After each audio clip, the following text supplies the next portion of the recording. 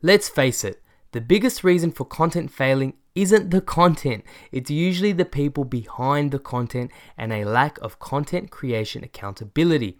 In this episode, I'll share how world-class brands structure their content teams and people to success, as well as some very fresh updates on the Google Display Network, as well as really simple tips to take your display ads to the next level. Plus, struggling with creating your own monthly newsletter? Well, I might just have the pill for you. All that and a whole lot more in this episode of Inbound Buzz. Welcome to the Inbound Buzz Podcast, your weekly jolt of all things digital and inbound marketing, brought to you by redpandas.com.au. Now for your host and co-founder of Red Pandas, Moby Sadiq. Welcome to another episode of Inbound Buzz. I'm your host, Moby Sadiq, wishing you very well for episode number 57. Now, you know you're a geek or something is wrong with you when you get excited by the following news. Larry Kim has left WordStream. Big deal, whoop-de-doo, I know, right? But like I said, I found this pretty exciting. Now, Larry, of course, is the founder of WordStream, an automated AdWords management tool, and it does a whole bunch of analysis and auditing. You can look into your account, see where you're wasting money, what ads you should be spending more on. Really, really cool. And a lot of the stuff that this can do can replace a resource, a human being. And of course, we had Mark, the data scientist from WordStream, on a couple of weeks ago, so definitely a great one to check out if this is a tool that interests you. Now, I find this story fascinating, and maybe it's a great reminder on why you should leave on top. The idea of quitting while you're ahead, right? When the chips are high, and looking to the next challenge, to always be challenging yourself. So Larry started Wordsmith in 2007. 13 years ago, and he turned it into a global brand, managing around $1 billion in AdWords revenue, and they've got, I'm guessing thousands and thousands of customers on the platform. Like a lot of great businesses, WordStream grew out of the desire to try and streamline something, right? Fix something, make something efficient. And, Larry found that there was a problem with a lot of the manual stuff that you have to do with AdWords, day in, day out. And that's, of course, when the light bulb went off and he realized, hey, this is a painkiller, right? Not a vitamin. The solution I can develop is a painkiller to this problem. And people will pay money for this. And that's a litmus test for every business. Is it a painkiller or is it a vitamin? Larry, who, funnily enough, he became known as a bit of an internet marketer, never really planned to do that. That's not what he set out to do, become an internet marketer and, a guy speaking at all these summits and at Inbound. And he actually wants to get back to his roots, his strengths of product development and engineering. So a couple of lessons in that, if you read between the lines, quitting on top and focusing on what you're good at, what makes you happy. So wishing Larry the very, very best. He's moving on to a new startup in the mobile space. I think it's called something like Mobile Monkeys or something. It looks all to be hush-hush at the moment if you check out the website. There's nothing there but a form, and I'll share that in the show notes, redpandas.com.au/EP57, so you can sign up to his update and see what this very talented dude is doing. Now, okay, on to some other news, and this is something that's definitely more impactful to you and I as marketers or business owners. And that's the announcement by Google just a couple of days ago before I recorded this episode that Google Display Ads will now be able to include a number of location extensions. So Google Display Ads will now be able to have location extensions. On search ads, this is not new. This is very, very old. So this has been around for a long time on search ads, right? So you're on google.com, you punch in a query and you get an ad and you've got these extensions, and you might have these extensions like phone number or a location link or something, right? But now that Google is taking this to the display world, display ads, so it's ads on the Google Display Network, which I think last time I looked into it covers something like 85% of the world's internet population. So, if your audience is online, chances are they'll be hit by the Google Display Network. Now they'll also be able to have additional links like photos, business hours, store locations, and little map snippets. So when you search for a local business or a local restaurant, right? You're on Google, you search for a local restaurant by a name, and then you get like a little map snippet, and then underneath you got these kind of three little buttons. One says website, one says call, one says directions. Well, you'll be able to get similar things like that on display ads now. And in the show notes, I'll check out an example from Google's official release, which you can obviously get at redpandas.com.au/EP57. And I'll share an example, right? So say you're trying to market a trendy restaurant. You own a trendy restaurant, or you're trying to market that restaurant, and your targeted persona is foodies, right? Foodies. So, well, on the display network, you can actually tell Google, say, look, hey Google, obviously not by voice, via the platform, you want to target cooking blogs. Now, I want to pause for a second here because people forget how powerful and how robust the Google Display Network is. And that's probably because of Facebook. Facebook's targeting is so robust. You can get down to interests. You can get down to, people who like white shirts and little cars and, funny hats, right? You can get so specific when it comes to Facebook. It kind of dwarfs Google, but Google's really, really powerful in some of these targeting stakes as well. So, just a quick sort of primer on some of the things you can target on the display network. Some of these you might know, but it's always good to remind yourself. One of the things you can do is target contextual topics, right? So the example that we had here was, targeting websites that are talking about, food or trendy food, right? You can do that. You can target pages with a theme. So for example, say you're in wealth management, you can target websites or blogs that are talking about investment options and shares and the market and that sort of stuff. That's one, contextual topic targeting, right? Look for a topic. Another one is keywords. You can actually target keywords on display as well. So a good place to start would be the keywords you would try on a search ad or a search campaign and drop them in. You can do it that way. The next one is probably my favorite, and it's the easiest to articulate, and that's placements. So say you're in the technology space and you're releasing a tool for investors, right?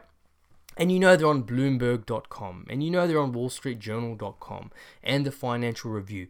Well, you can take these websites in the Google Display Network setup. You can take the Wall Street Journal or the Financial Review, and you can drop that into the tool, and it will say whether you can target them or not. But the beauty is, you might punch in 3 or 4 websites. It will give you anywhere from dozens to hundreds of other examples, and it will tell you how relevant they are to the initial website you punched in. So I might put Wall Street Journal and pick all the websites that Google suggested that are highly relevant, right?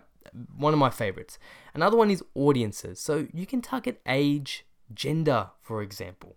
And of course, the staple, the one that you should always start with, is remarketing. And remarketing for me broadly falls into 2 key areas. So just sort of static brand ads or dynamic ads, ads that chase you around based on the exact product you looked at. And dynamic ads don't necessarily have to be for the e-commerce space. If you're in the B2B space and you operate services, you can have dynamic ads too. You just won't have prices on them, right? Okay, let's bring this back to the news item. Say you're this funky, trendy restaurant, right? And you want to target foodies. So you could use placements, and I gave what that example was, and you could target specific food blogs.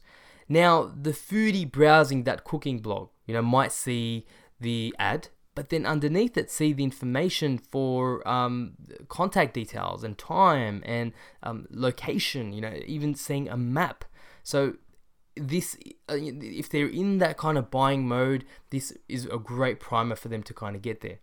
And from Google's tests, of course, there's going to be bias, right? But from Google's own early testing, they've shown that when they've utilized this, they've shown an increase of 60% in terms of clicks with extensions relating to directions or store information. So when these new extensions were used, related to directions or store information, of course, we're talking about local businesses here. They saw a 60% increase. Now, I think this is fantastic for advertisers. The great change. Display ads haven't seen a lot of change and update for a long time, and it's a good way to have strong call to actions along with your display ad. For consumers, though, I don't know, time will tell whether they want to see even bigger ads with sort of more places you can accidentally click on. I don't know. We'll kind of wait and see, right? But, the preliminary data seems to be good. The other cool thing is display ads, and you'll know this if you've heard AdWords, if you've heard that word, you'll know that search ads are really, really expensive, and display ads are almost always cheaper, substantially cheaper. You're talking about cents instead of dollars, right? But keep in mind, of course, search, you're looking at dollars, $3, $4, $5, $6, $20, $30 a click even. On display, you can get a lot less than that. a few cents, right? Depending on the network you target. But keep in mind though, it's different. Often one of my bugbears is when people ask, Facebook ads versus Google, and it's so clickbaity, right? Because they're different contexts, and the same thing can be said about display and search. On search, people are looking for something. On display, you're interrupting them with something. That doesn't necessarily mean it's a bad thing. You can interruptive ads been selling billions of dollars, and they'll sell billions of dollars, for years on to come. But you might not want to go in for the kill right away. So if you are this trendy restaurant and you are targeting these ads, you might not necessarily want to just say buy something. Actually, that's not a great example, because they say if you're kind of in the $100 or less, you can fall into an impulse buy. So the $100 mark and less, you can say buy, right? If you've done your targeting right and say it's remarketing, it's a lot easier. But for most businesses that I speak to whose products are a lot more than $100, they're either in lead generation or B2B space, or have solutions that cost tens and thousands of dollars, for instance, you can't just go in for the kill, and I think we might have had actually Mark from WordStream talk about this as well. Display ads are a great way to sell content. Think of it as selling content. It might be an article, right? It might be an ebook or whatever, right? Don't go in for the kill right away. You might need to promote content first and then use remarketing to come with a harder, colder call to action. And there's the merits, there's the making of a little funnel. Go out with content, obviously your cost per click targets might be a lot lower, and once they're a lot warmer, you're happy to spend a little bit more on remarketing ads that are more bottom of funnel sales driven. Cool. Hopefully that made a lot of sense, and you can see the value, particularly if you're a local business or have some kind of local offering. Okay, moving on. Let's talk about curated content for a moment. So curated content, of course, should be one key part of your content marketing mix, and it refers to collecting, organizing, and promoting other websites' content. So anytime you've ever tweeted a news article, or on Facebook you've shared a link, you're essentially curating content, So like everything else though, curated content is best done in moderation. If you only ever curate content, you only ever share other people's stuff, it might appear a little bit lazy. Some brands can get away with it. Some brands are great content aggregators, but more often than not, that is usually because of a precise strategy, right? It's not a lazy thing. But when done in balance though, it can be fantastic because it diversifies your content, and you can make that content appear a lot less biased as well. If you know your persona well, then giving them value and being associated with that source of value can only ever be a good thing. And that's what inbound marketing is about. Now, the reason why I bring this up, and that was a little bit of a prologue to the featured tool of today's episode. One I've been playing around with, one I know you guys will really, really like, and it's called Revue, right? REVUE, Revue, spelled obviously in a trendy hipster kind of way, right? It's marketed as the easiest way to create curated newsletters. So in short, what it will allow you to do is quickly and easily curate content from around the web. This is not written by you, and you can create a bit of an email digest, so you can wrap all that up. You can say, look, here is stuff from around the web, or this is what's happening in our industry this week or this month, and you can send that out to your database. Now, you should be creating your own content, yes, right? Ideally, you should be using this tool to blend your own and curated content. And yes, you can do that. You can use this tool. You might curate some stuff from elsewhere and drop in your own kind of bits and pieces. But the thing is, you can, but most of us don't have a consistent, regular newsletter. Most of us don't. Done is better than perfect, right? And curation has the added benefit of providing you with free market research before you invest time to create some content. So I use Twitter the very similar way, right? So for instance, most of the stuff that I tweet, 90% of it is not created by me. Most of it's actually automated. But I tweet a lot, right? So I'm tweeting all the time, 3 or 4 times a day. Some tweets will get no traction, but regularly I'll punch a bunch of tweets up there, and some of them will get 5, 6, 7 likes and shares. So that tells me what the market is resonating with and what I should think about when creating my own content. And honestly, you don't know until you put stuff out there. Yes, you start getting a bit of a sixth sense on how to write titles and how to write things that are slightly, I don't say clickbait, but they're more likely to get clicks. Yes, you develop that over time. but you just don't know sometimes. So I do that all the time to kind of see what is resonating with the market, what can I then take and then do a deep dive into for my own content, for my own videos. Now, perfection is the enemy of progress, and if you're not creating or sending anything, then using a tool like Revue is a great place to start, and I would definitely recommend this one to you. If you can't remember the last time you sent a newsletter, or you've done it less than once a quarter, then check a tool like this out. It'll at least give you some traction. So how would you use Revue on a day-to-day basis? Well, the first thing you would do is you would add it to your browser as a button. Technically, for those who are a little bit more tech savvy, it's called a bookmarklet. And all you do is you kind of drag this button into your browser. And as you see stuff around the web you think is relevant, you kind of click the button and Revue collects it all for you. And this could be content from everywhere. This could be content from YouTube. It doesn't have to be brand new content, right? It could be content from Medium, Wall Street Journal, Instagram, whatever, right? Then what you can do is send it off as a newsletter. What this also does is it creates a web page with previous newsletter issues. So some newsletter services, some email providers like this, you'll often have a web page version. It's kind of like that, but then you can go back and see previous issues as well. It has very clean UX, very user friendly, easy to digest, and the call to actions are quite nice as well. They'll have these call to actions where it says, subscribe to receive future updates and issues. I'm definitely a fan, something I've been playing with.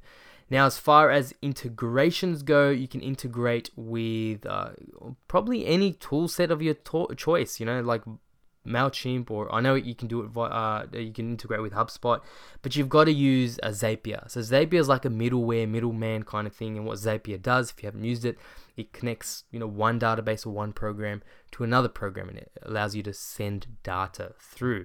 Now, I'm not the biggest fan of Zapier. Obviously, you would prefer a native integration, but it works. It does work, right? Now, with Revue, there is a free version, and you get, I think, 200 subscribers. Yes, that's right. You get 200 subscribers with the free version, and you get the Revue logo, like a lot of free versions, and you get their colors, right? For $5 a month, you can actually remove the logo, use your own colors, have your own domain as well for your back issues, which is fantastic. And that gives you around 1,500 subscribers, and it goes up from there. So check it out if you're interested. GetRevue.co, or you can get the link in the show notes. In the show notes, I also share a competitor, so an alternative to GetRevue, called Curated.co. This one's a little bit more expensive, and they both have their own pros and cons. So I'll let you check it out in your own time and see what works for you. Finally, for our featured buzz of the week, and that is content teams or content resources. So talking about not creating enough content, the biggest contributor to content execution and production failing, in my mind, is poor teams. This is an increasing problem, actually, and I'm seeing this more and more. Today, more brands than ever are creating more content than they ever have. CMI, the Content Marketing Institute, found that 70% of B2B brands were creating more content than they did the year prior. The problem that's coming with that is how you structure resources and the right team behind it. The thing is, when it comes to content, unless somebody owns it, unless they have ownership behind it, it will fail. It's as simple as that. What usually ends up happening is the responsibility of content is tacked on, right? It's just added on to someone's role, like the marketing manager's role or the digital marketing manager's role, right? And it always plays second place to their tasks and duties, all the other stuff they've got to do. Marcus actually talks about this in his book a fair bit, and he says that he finds time and time again just adding it onto someone's role only adds to more stress and produces very little results, which in turn results in teams making false statements like, look, we've tried this content marketing stuff, but it didn't work for us. And I would have to agree 100%. Now, if you're a bigger organization paying 3 or 4 agencies, a media agency, a content agency, you might find there is more than enough work to actually hire a full-time content manager. When you consider all the amounts of content, all the types of content that you need in the frequency that you need, this isn't as far-fetched as it sounds, and a lot of the more successful brands are doing this, right? And they create all the content. This person can create all the content for your comms department, right? Or your comms team, local area marketing efforts, product marketing efforts, blogging. And hey, if you're really, really lucky, if they've got some video chops, and really video marketing is more around really just having initiative and wanting to try something, then fantastic. So first and foremost, you need to put someone in charge of the content strategy. Someone who defines the blog posts and the articles and the media elements, the social elements as well. Now, having someone in charge and someone creating it, they can be two different people. You might hire an agency or a consultant for that, or someone in the marketing team. But then having someone for the day-to-day execution, the day-to-day creation, the person who's probably writing a lot, that could be a separate person as well. It doesn't necessarily have to be. It could be just the one content creator, right? If you have that, that is going to be more important than the resource who creates a strategy and is not able to fulfill that on a day-to-day. The other bottleneck, of course, is the approval process.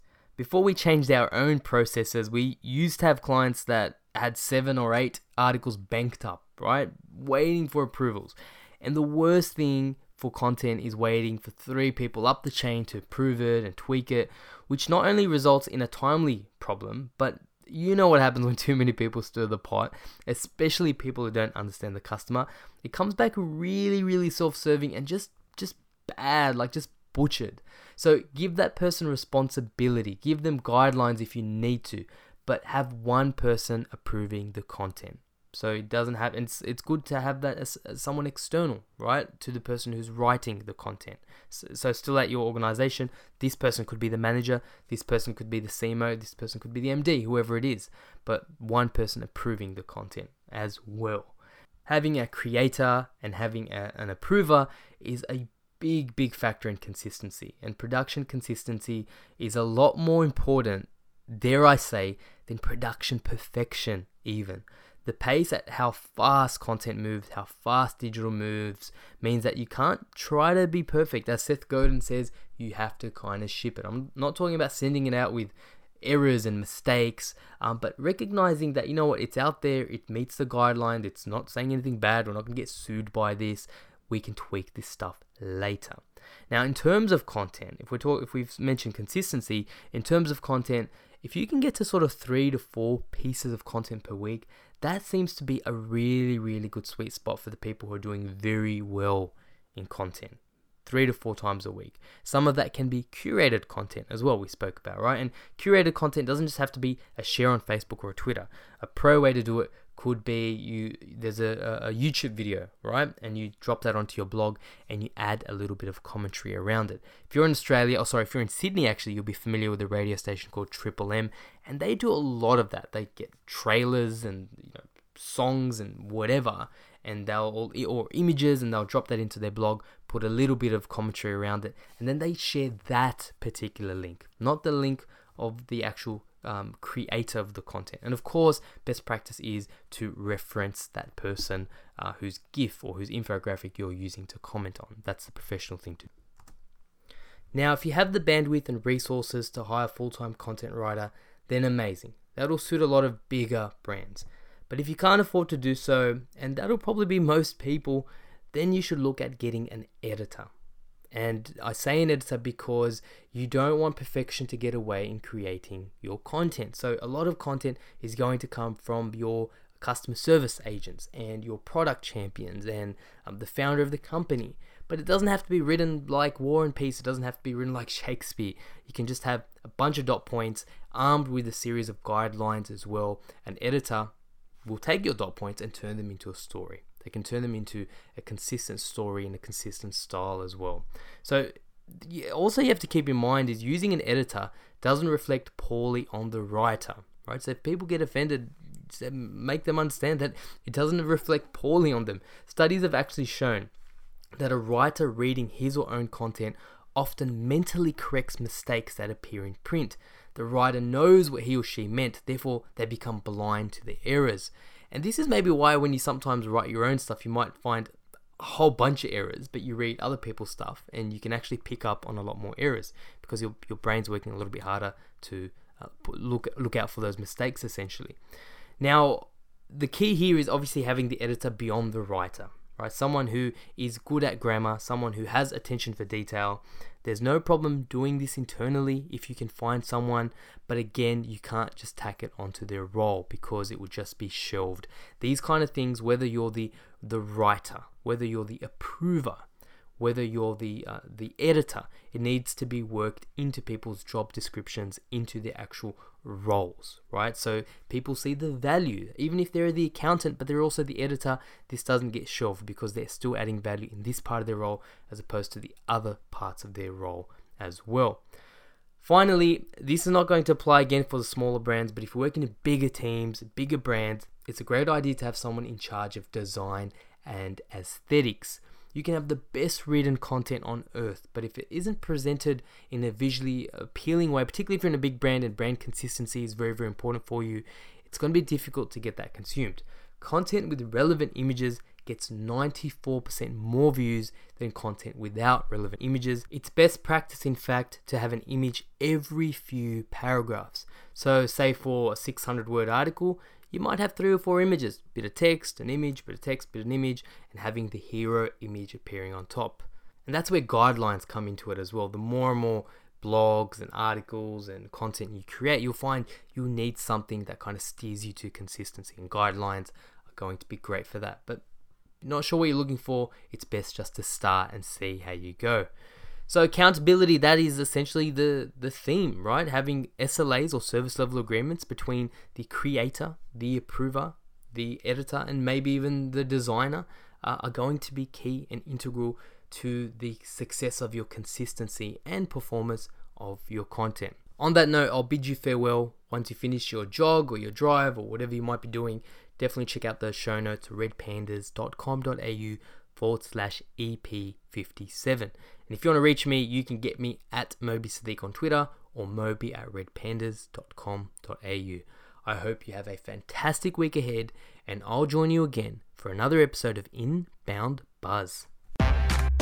Thanks for listening to Inbound Buzz. Learn anything? Return the favor by spreading the word. Want to make your mark in digital? Need help with your digital strategy, inbound, and marketing automation efforts? Then visit redpandas.com.au and be sure to tune in next time for another Inbound Buzz hit.